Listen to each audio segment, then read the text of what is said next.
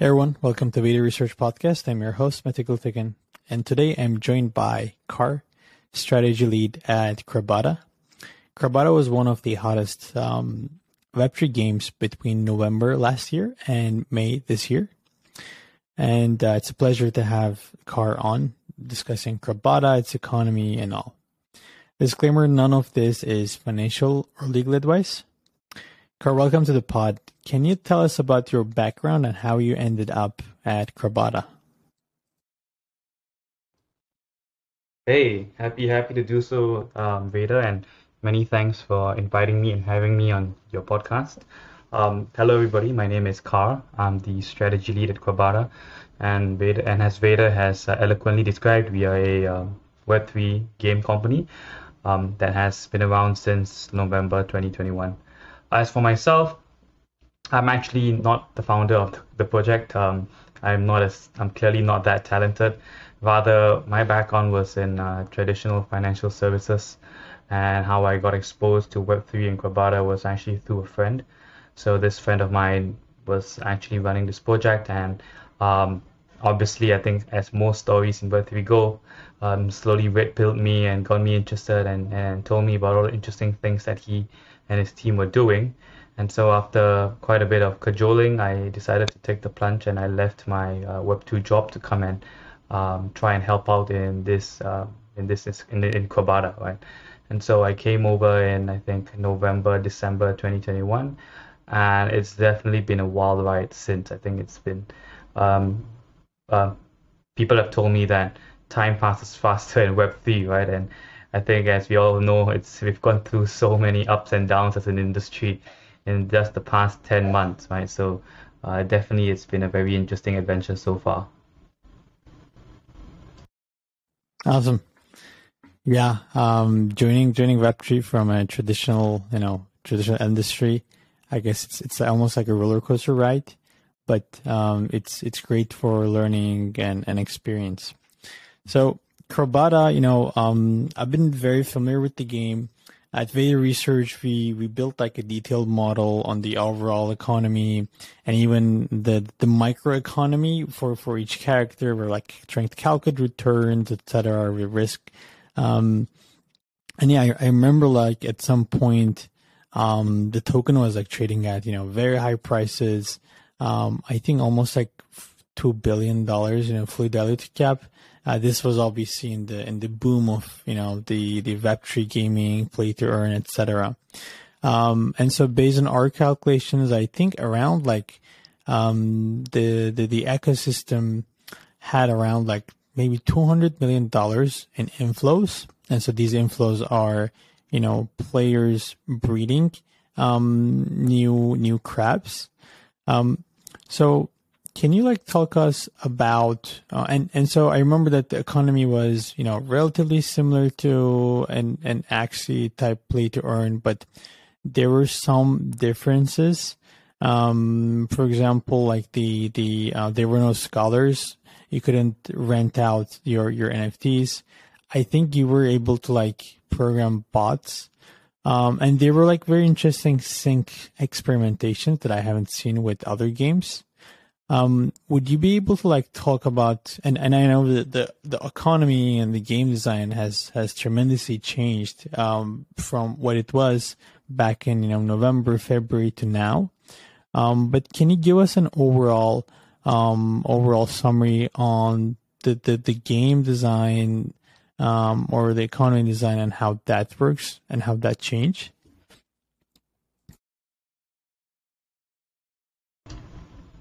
Sure thing, Beta. Just to double check, your question was about how the economy has changed from earlier this year to now. Is that correct? I think there was a bit of interference just Uh, now, so I might have missed some of the stuff you said, but I think I caught your question. Is that correct? sure.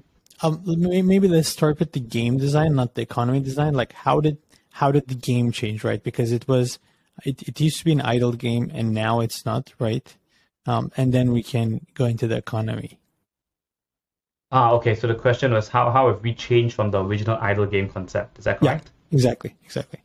Got it. Yeah, sorry, I think we might be having some internet connectivity issues. So I can see you speaking, I can see your background moving, but the voice just doesn't seem to come through. I don't know why, but it's okay. We'll make the most out of it. That's a really good question, right? So obviously, I think when we first launched, I think back then that was the I wouldn't say the peak, but it was definitely a hype period for blockchain gaming, right? I think Axie had exploded in 2021, obviously, and there was a lot of innovation and interest in the space, right? And so for us, when we originally went live, as I'm sure you and your colleagues at Radar Research know, having analyzed us extensively, I'm sure, we had launched with the concept that we wanted to be an idle game, right? Where players can get a fun experience that is blockchain enabled, and that wouldn't be, say, for example, too taxing on their time, right? Um, of course, I think people now can see, and to be fair, we've said it for a long time, was that the idle game was a beta for us, right? We obviously knew that as a game, right, a simple browser-based game is, it's entertaining, but it definitely has its limitations of what you can do simply on a browser-based game. So the intention was always to use the idle game as a stepping stone to introduce our users to some of the core concepts that already existed back then, right? Like mining and looting, right? So in terms of the game design, I think that hasn't changed that much in that obviously the core concepts like mining, looting, breeding, those are all still present in the current app-based battle game that we are obviously pushing forward as the new core of Crabada. But what obviously was, I think, pleasantly surprising for us back then was the immense reception that we got, right? Obviously, I think one was the fact that I'd like to believe that we had an interesting gameplay concept of mining, looting, reinforcing, and it was pretty interesting that people could play that and create meta games out of that. And also, I think secondly was I think the fact that we were, I think, at that time one of the first few, if not one of the more maybe successful, completely blockchain-enabled games, right? Where everything is a transaction on the blockchain, and it was kind of I guess a Web3 Maxi's dream, right? Where a game is completely Web3 based, right? But of course, I think in along the lines of your question on how things have changed, while we had originally designed the game to be that way, one, because obviously we are obviously passionate about Web3 as well, but two, because I think at that time we had experience in obviously writing, smart contracts and whatnot. So for us, it was a efficient way to get the game out without having to build a complete like game engine and app, right? If you think about it that way, right? Especially if, it comes to projects, let's say, for example, that are building large AAA games. They take years, right, to build out their engine, build their assets. And for us, obviously being a small, startup project, we don't have that luxury of time or resource. So we wanted to make sure that we can get something into the hands of our users as early as possible. And so hence the idle game and hence the completely on-chain implementation, right? So that obviously went really well, but as things change, we obviously realized that as much as there was some benefits and a lot of hype around the idle game, there also came a lot of challenges, right? Obviously, security, obviously exploitation, obviously the ability to actually introduce more interactive game experiences, right? Because how much art assets, how much animation can you simply put onto onto a browser game, right? And while novel and experience, just because the game is a smart contract based and completely on the web, right? That by itself is not actually something that will make a game make or break a game, right? Because fundamentally a game is a form of entertainment, right? If people are not entertained or they don't derive pleasure from playing the game, no matter how innovative the game is, or no matter what else you try to attach to the game, it won't be successful at its core as a game, right? So all these challenges, right, learning lessons along the way, I think we saw obviously massive popularity, and then obviously I think things industry-wide took a turn, and so we obviously had to adapt as well. But long story made short, obviously, is that we came to the conclusion that, no, well, not really conclusion, but we followed the natural path that we had already been on, which is with the time that we managed to get and the resources that the meager resources that we had, we managed to build together our dream, right, which was the app-based battle game where we can still carry over that concept of breeding, mining, looting, but package it in a much more aesthetically pleasing way, right? And obviously increase the accessibility, right? Which is, I think, another key um, consideration for games, right? Because um, while Web3 is still going, I think we all acknowledge and accept that the vast majority of gamers are still in Web2, right? And how do these Web2 gamers consume games, right? They consume it by, downloading an app of Steam, of Origin, from the Google Play Store, from the Apple App Store, right? So that's obviously a big consideration for us as well, why we decided to go the app route. And so for us, we managed to get our app onto most major distribution platforms, which is I think a very something we're really proud of, and so that's basically taken us to where we are today, right? Where we have basically de-emphasized and I think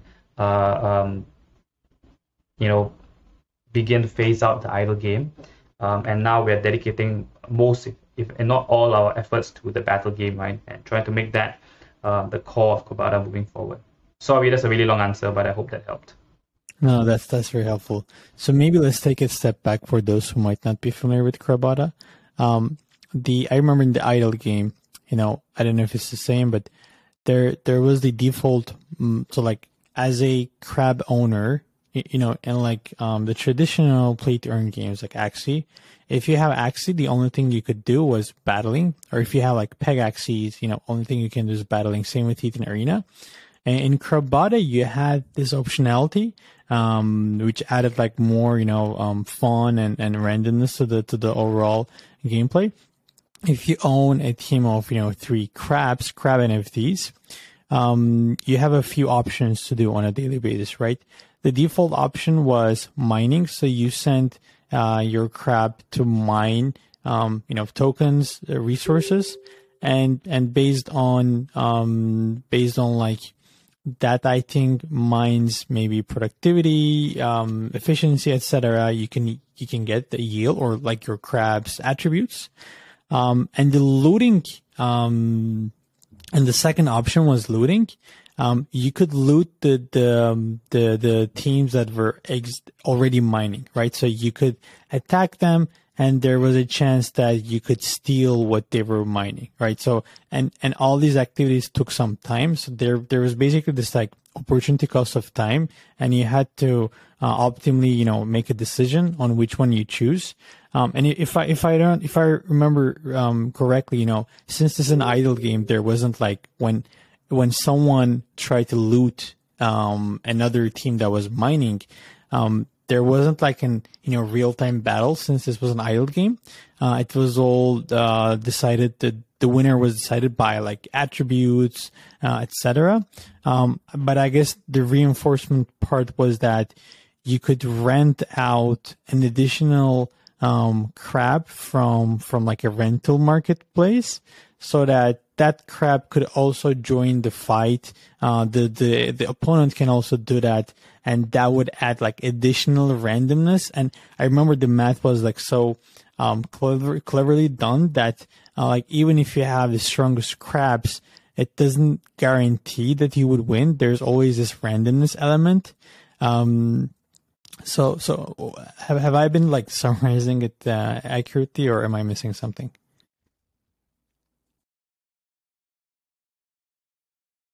Sorry, wait, can you hear me? Yeah, I can hear you. Yeah, unfortunately, I think you completely cut off the last few minutes. So I heard a bit about the reinforcement and whatnot, but could you just quickly give me the question again? Sure. I was just asking whether like the summary was accurate. But like maybe what I can ask is there was like, who was the average player persona playing the game? Because again, you can't rent, like it's not like in Axie or PegAxie where the NFT owners are renting their NFTs to scholars so that they can grind. The NFT owner actually had to use the asset. So yeah, who was the average player persona, and how long did they spend playing the game per day on average? That's a really good question, actually. So I'm guessing this question was on the idle game, right? Yeah, exactly. Okay. So I think regarding the idle game back then, obviously because we were a completely on-chain game, right? We didn't have the ability to do the traditional scholar-based renting model that, say, PegXE or XE had, right? Given that it's an on-chain game, right? And it's a bit harder to do delegation and, sub-accounts, things like that when it's completely on-chain, right? Because trying to do something like that's completely on chain, right? You run the risk of delegating the NFT asset and somebody just runs off with it, right? I think there were some projects that were trying to find some way around it, but I think it was just not worth, I think, the hassle, right? So to your point, I think definitely the vast majority of our players in the idle game phase, right, were people that had to play the game actively themselves, right? Or obviously, I think, for those that were a bit more technologically inclined, there were some people who tried to abuse things like scripting and writing of some sort of bot, right? And so obviously, I think that's a very sore and sensitive topic for parts of our community, and I think just in general the Web3 space, right? The whole angle of people trying to exploit. I think it's it is what it is, and so the vast majority, I would think, of our gamers would was split mostly between, I think, people who are just wanting to mine, given that it was the most accessible game experience, or people who were very time conscious and simply put all their crabs into the tavern, right, which is relatively fuss free since it's all automated. So if you ask me for the split, I would say probably about um, say maybe 60 to 70% of people were miners and tavern users, and maybe the rest would be the actual hardcore players who are, trying to do looting, right? Because obviously with looting, I think you probably covered it in your summary. There's a bit of strategy involved, meta involved, and so it's a bit more of an investment in terms of time, effort, and maybe cost as well, right? In trying to keep up and buying the right crabs that would enable you to win your loot, right? Because if you lost the loot, then it's pointless as well, right? It's potentially negative EV for you in a sense. So hence why I think it was a very interesting mix of players, right? And the one thing that I would say is interesting is that to your point, right? Because players need to play the game, right? Even if, I mean, except those that are using technology to abuse the system, of course. A vast majority of our players got very, I think, deep and engrossed in our ecosystem, right? Because it's not simply them buying an asset and just paying somebody else to make money for them, right? They had to do it themselves, and I would like to think that that was ironically something that potentially helped in the long term, because while it is a fact, and I'm sure we can talk about a bit later as well, that some of our players have obviously left our ecosystem. I think that's the same across most games, right? I think with the industry being the way it is, but we still retain a very strong core of very loyal gamers who are very passionate about the game and the actual gameplay, right? Like they play for fun. They really enjoy the art, they enjoy the graphics, they enjoy the lore, right? And I think um, to your point, right, in terms of, say, for example, the renting and scholarship stuff, if, for example, we had launched with that in day one, maybe that wouldn't be the case, right? Because people wouldn't have that emotional attachment to the game itself if they hadn't been, playing it all the time, right? Praying to get their minus revenge triggered, right? Praying that their loots go through, right?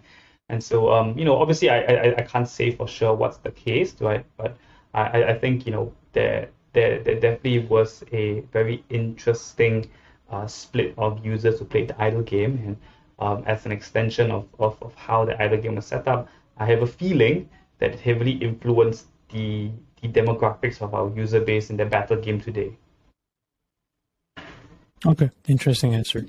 So you said 60 to 70% were more like miners and tavern, and so the for those who don't know, tavern is where you just put your crabs so that someone can rent it out.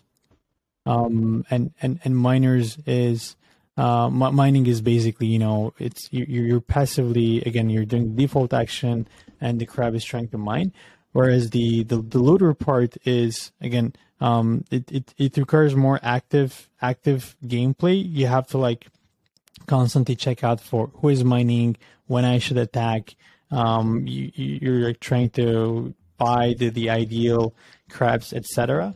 So I would assume that the players that were doing like mining and tavern, they were more like the passive. I'll say like a bit similar to the persona type in probably like Axie. They just invest. They don't put much effort and time, and they're just waiting for the yield. Whereas the looting activity players were like more hardcore, more opportunistic players. Now, when we think about the motivation, obviously there was a good amount of reward for playing the game, and that was a strong incentive in terms of like user base growing and user base buying crab NFTs. Like when you said there's still core players playing the game, do you think those core players used to be looters in the idle game? And what do you think their motivation is? Because, and I'm asking this not because, like some people might like a game just for its gameplay mechanics, right? But some people might like, this like almost gambling-ish like elements, this uncertainty and randomness and the thrill, that like meta game. So just trying to understand whether those players are on the latter or not. Sorry, Veda, can you hear me? Yeah. So your question again was what type of players are in the battle game now? Is that correct? So the question, the players who are in the battle game right now, are they ones that were doing were doing looting in the idle game? Okay. So what's the carryover from the idle game demographic, right, into the battle Yeah, game now? yeah, exactly.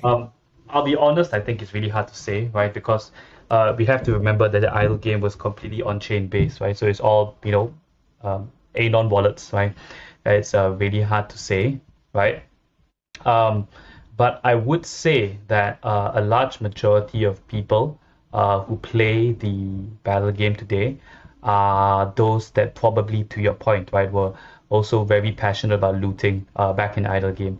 Why? Because these players are very passionate about, not just doing the mining and looting, but participating in our PvP aspects as well, right? Which is obviously something that we didn't have in the idle game, right? Where in the idle game, the extent of PvP was looting, right? That's the only way you could challenge another player, right? By attacking their mines as a looter. But now we have the arena where players can battle each other purely for, I think, competitive purposes, right? Climbing the leaderboard, getting to a higher rank, and obviously some rewards at the end of the arena season, right? So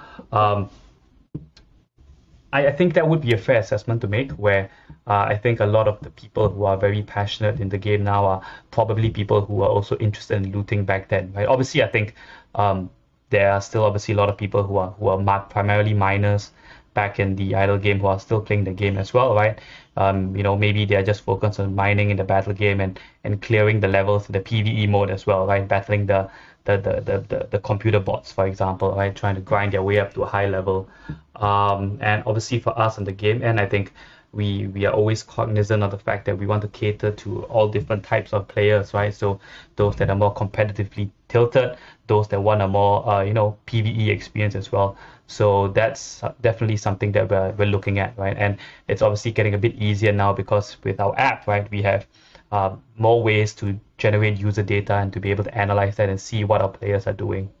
So maybe going back to the question of like, what is the motivation of the core players still playing the game? What is the motivation, you mean? Yeah, yeah. Well, I think I would like to say that a lot of people are playing because they enjoy the game. They are invested in the game, right? They enjoy the gameplay. They enjoy winning and being the top of the leaderboard. And I think obviously there's still some who are motivated by some sort of financialization, but I think as and this is a it's an assumption on my end, right, personally here, is that as as the industry has changed, right? And obviously, the macro conditions have changed as well, and projects have had to adapt as a consequence.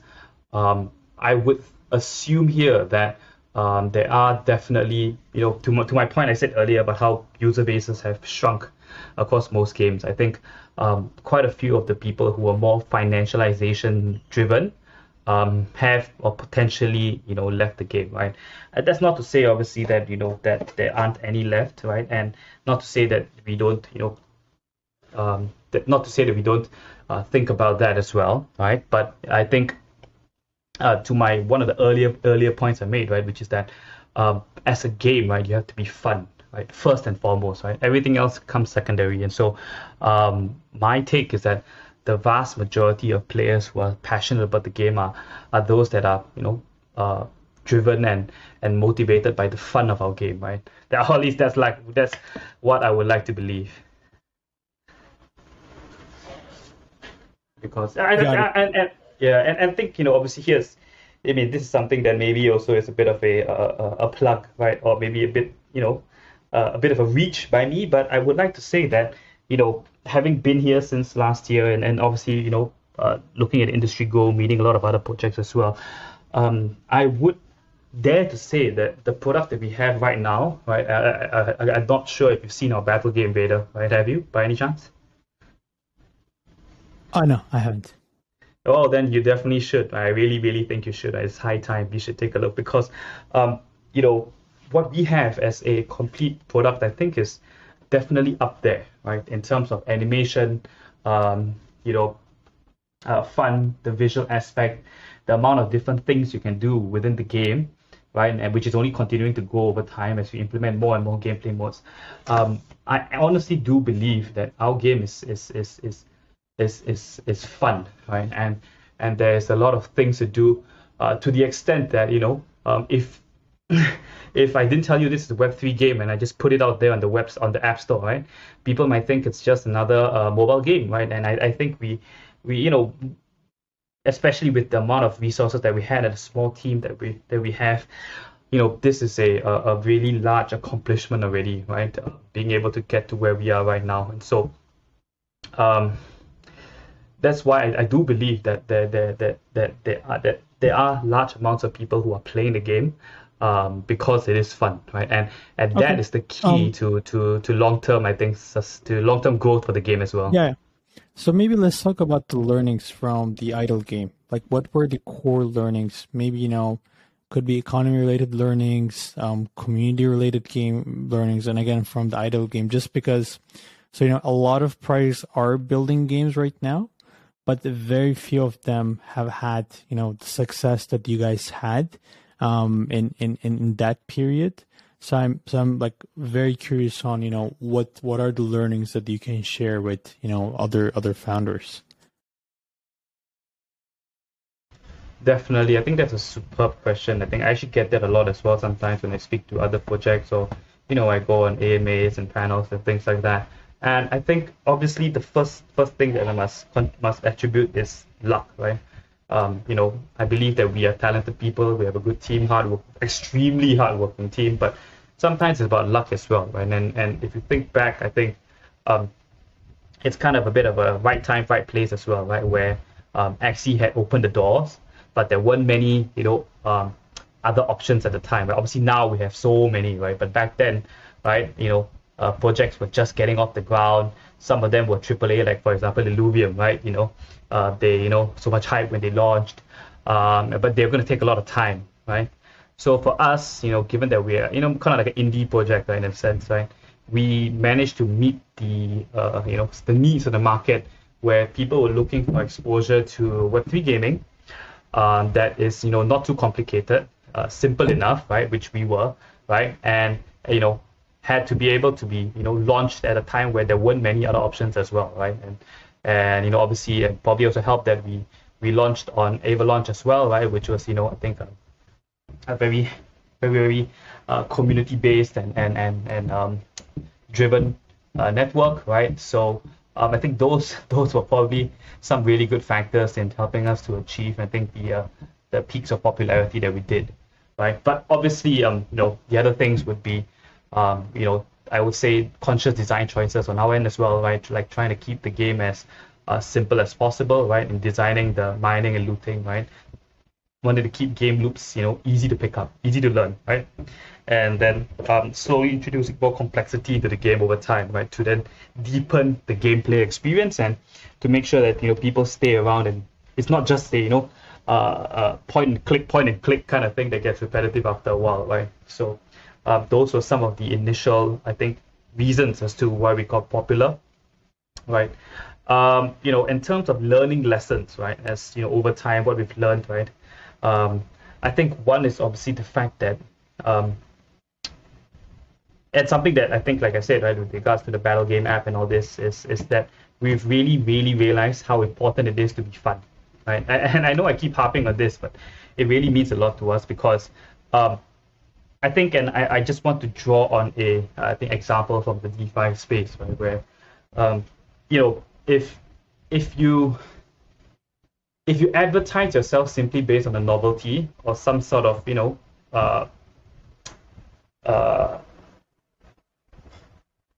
outlier kind of financial reward, right? You will attract attention and you will attract capital, but the question always is how sustainable is that, right? Because that's not really a moat, right? Somebody else can always come along and just fork you and offer a higher yield, right? A higher APR, right? And we see this all the time, right? With DeFi protocols all across the space, right? And so especially for a game, right? We really realize that there has to be something that really draws your users and keeps them there, right? I mean, why do people still play, for example, chess, right? Or really old games, right? Like Magic the Gathering, for example. Right? There are many other games that nowadays, right, that are probably bigger esports scenes or whatnot, right? But they play it because they like it, right? They're emotionally attached. So Yeah. I think that is definitely a lesson that I pass on to many other projects where, try to make your game obviously stand out from the competition, right? New features, blah, blah, blah. But make sure that it's, you always have the user at its core, right? Like, is this fun for the user? Is it immersive for the user, right? And that way, once you've been able to attract the core audience, right, and keep them, then you can, continue to grow it by, marketing, by incremental features in your game, right? And then that way you can sustainably scaffold your project, right? You don't need to, for example, have some massive, yield potential, gain 100,000 users in 3 months, but then, after that lose them all as well, right? I think that's, something that we've kind of semi been through. So I would say that's something that is definitely a learning lesson, right? And obviously, I think last point here is obviously because we have the unique angle of building a completely on-chain game, right? And I think there was a lot of there are a lot of people who were super proud of us or super interested in our product because of exactly that. And while we still believe that there's a potential for fully on-chain games, right? So I know there's some interesting projects out there that are doing things in this space as well. But for us, I would say that learning lesson there is that while there are many benefits, there are also many cons, right? And these cons are, at least for us, right, were things that we sometimes could not predict or could not reliably control, even though we knew might potentially happen, right? And so just be really careful about things like I said, about exploiting, about technological controls, right? If you want to build a fully on-chain game, right? Obviously now we've moved to a app-based game, and that gives us much more control as developers, right, over the tech stack and what we can do, right, in terms of managing the game, managing bad actors, for example. And so I think that would be another learning lesson for other game projects. Interesting. Can you expand on what do you mean by control with like a smart contract driven, a fully on-chain game?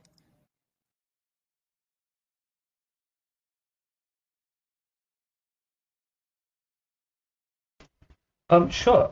So I think, this is not really a new topic, right? I mean, even in Web2 gaming, let's say Counter-Strike, right? People have been developing and selling cheats for forever, right? And, game developers always come up with a way to detect cheaters and then obviously try to, remove them from the game, the player base, right? In a completely smart contract-based game, right? It's much harder to detect such behavior because, how do you know, right, whether somebody is executing a contract, via a script or via them pressing a button? Like you won't know because all you see is the transaction being executed anyway, right? Um, Contrast that to an app, right, where you have more ability to control and see, right, how the players are interacting with your game script, right, with your game engine, right, how are they sending inputs. That gives us more ability to I think manage the game, right, obviously. And it's not necessarily again just simply about banning and whatnot as well, but like to your earlier question about what type of demographics do we have, right? That ability to also track our users, and see what they do can also give us more insights into what our players are enjoying, right? Which parts of the game do they spend the most time on, right? And this allows us to make better informed decisions, right? Compared to in the other game, right, where all you see are strings of numbers, right? OX something, right? Executing this transaction, that transaction, but doesn't that give you that much granular data, right, to really base game making decisions on? Yeah, got it. Yeah, that makes a lot of sense, especially since you guys had some problems with bots, um, and the game could be bottable, like people could bot someone to loot, etc. I guess that is important, right? It's important to have that control over like players to prevent players from botting basically and exploiting the economy. And also like, so I remember you experimented with like this thing called CRAM, right? And that is like, you have the governance token CRA, I call it CRA. If you stake CRA, you would get like CRAM, and CRAM was almost like a token that proves that you are staking. And with CRAM, you could do like interesting stuff, right? Like you could, I think you could get into like a lottery, and it was a very interesting design. Or if you had like enough CRAM, you could control multiple accounts at the same time. I think it was like two teams at the same time. Would you be able to talk about that and whether that worked out as you guys expected? Sure. So obviously, Cram was intended to be an in-game utility token that I think, like you said, was a reward from staking the governance token CRA.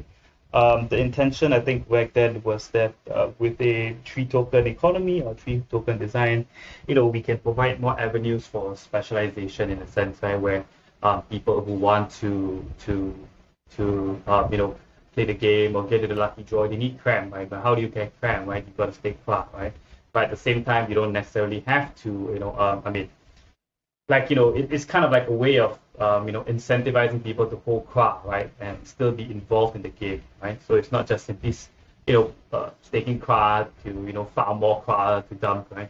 This way, you stake CRA and you get a token that you actually use and need to use in the game, right? And obviously, then that would supplement the actual in-game economy with the US and whatnot, right? But like you said, it was an experiment, and I think while it works decently well back then, obviously uh, uh, once macro conditions worldwide turned, right, then obviously I think capital became a bit more scarce, and it became more of a hassle to maintain, I think, three separate pools of capital, right, and it inevitably became more of a hassle than anything else for players to have to switch between three different tokens, and so eventually we decided to phase out CRAM and just to be focused back on CRA and TUS, right? And so yeah, that's the story behind why we came up with CRAM, and I think why we eventually phased it out as well. Got it. Okay. Interesting. So in terms of when I ask questions about like the launch and liquidity, you launched CRA through a launchpad, if I remember correctly. I think it was like Avalanche. And TUS, wasn't launched, wasn't sold separately. It was earned in the game because it was the in-game utility asset. And so I want to ask questions about like your launch. Why did you choose to go, with a launch pad or with an IDO? versus say like an exchange offering, centralized exchange offering, or a different launchpad? And also, how did you incentivize players or the token holders to provide liquidity for the CRA whatever pool? I think CRA AVEX or CRA something else pool. Yeah, these are the questions. So I'm not too informed on all the decision making that went on, with TGE, but I think one reason why we obviously chose Avalanche was that once we chose to launch on Avalanche, the network, I mean, Avalanche is one of the premier, projects, launchpads, partners within the space, right? And they are really friendly, they are wonderful people, and so I think it was a no-brainer to work with them, right? To get our project known and accessed by the wider Avalanche community, right? So, having said that, with regards to I think the liquidity, I don't. To my knowledge, the vast majority of the liquidity was, I think, the protocol owned liquidity. I think we started most of the pools ourselves, and we didn't really see the need to, offer, you know, pool two rewards or anything, right? To incentivize more liquidity. I think it was, as a game in a sense sometimes, right? If the game does well enough, there'll be enough activity anyway, right? Where you don't potentially need to go and bootstrap a whole LP by offering some sort of reward or farming, right? So I think that was the thinking behind the liquidity pools. Got it. Was that the same strategy for the TOS liquidity pool as well? Yes, I think similar. I think we also started that as well. But again, similarly, right? At that point, when the hype was on, right? I think there was more than enough organic activity to expand the pool, and we didn't really need to incentivize the farming rewards, for example. Yeah, that makes sense. I mean, it is a problem, right? Like, because the protocol owned liquidity obviously costs money because you have to put a lot of not only like tokens but also real either fiat, stablecoin, or whatever like that pair token is. And in downturn, like a bear market, as the say product becomes less popular, you have more volatility just because there is a lower amount of liquidity in the liquidity pool. So yeah, that's definitely like a problem that I guess a lot of the games are going to face, right?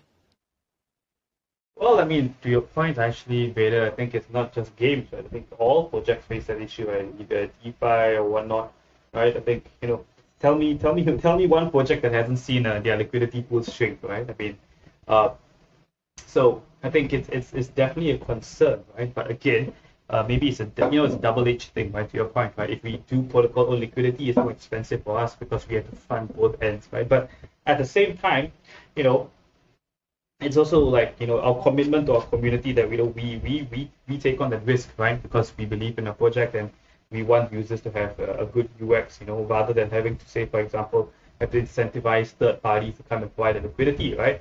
Then in that case, you always run the risk of capital flight, right? If the instant things go bad, suddenly everybody pulls out, and oh, guess what?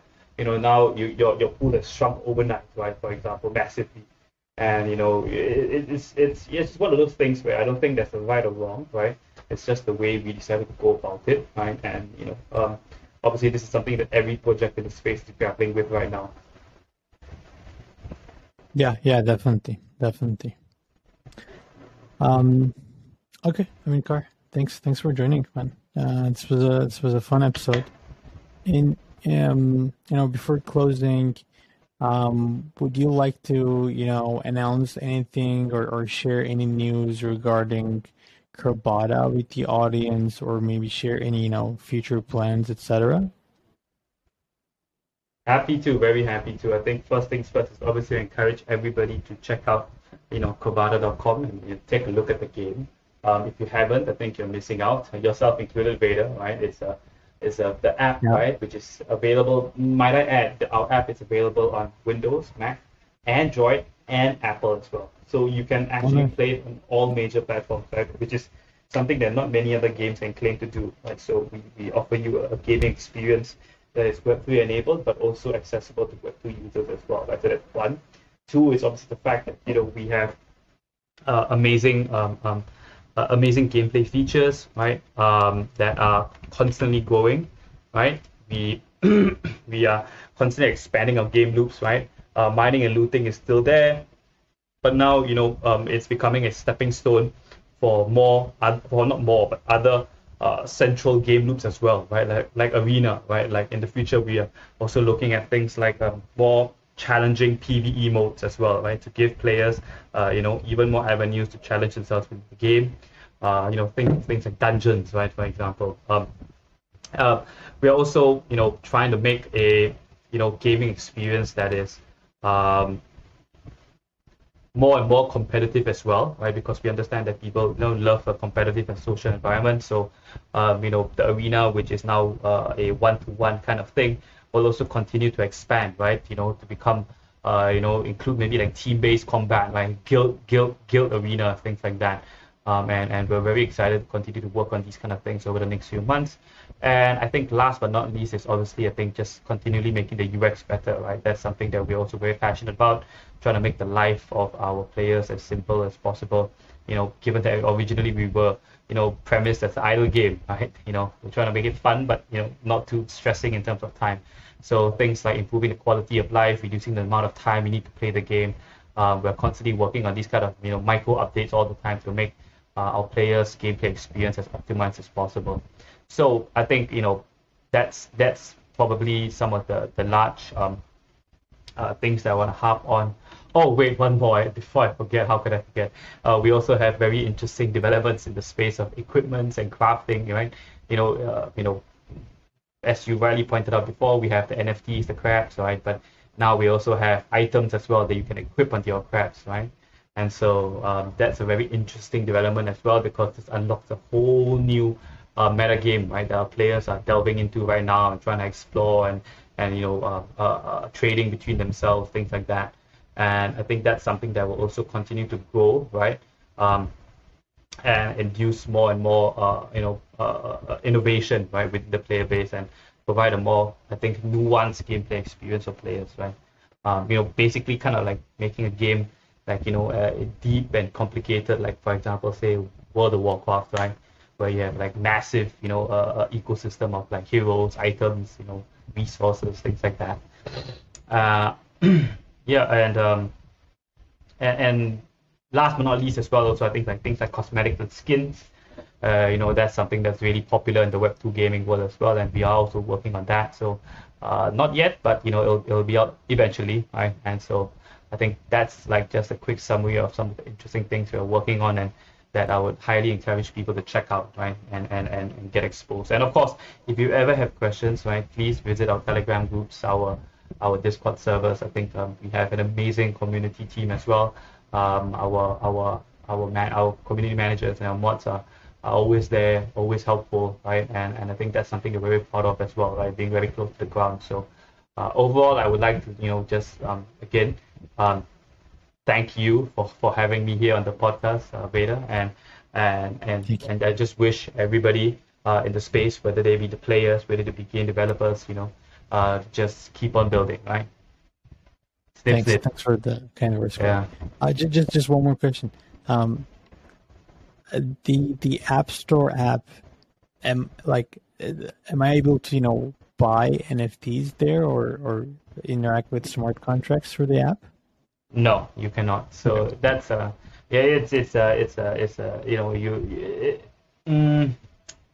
it's something that is designed in the way it is for practical reasons, right? I don't want to go too deep into that, but basically, if you download the app, you'll be directed to resources where you can learn how to set up the other parts of your game that need to potentially be done, for example, off the app, right? But the core gameplay experience is still on the app, right?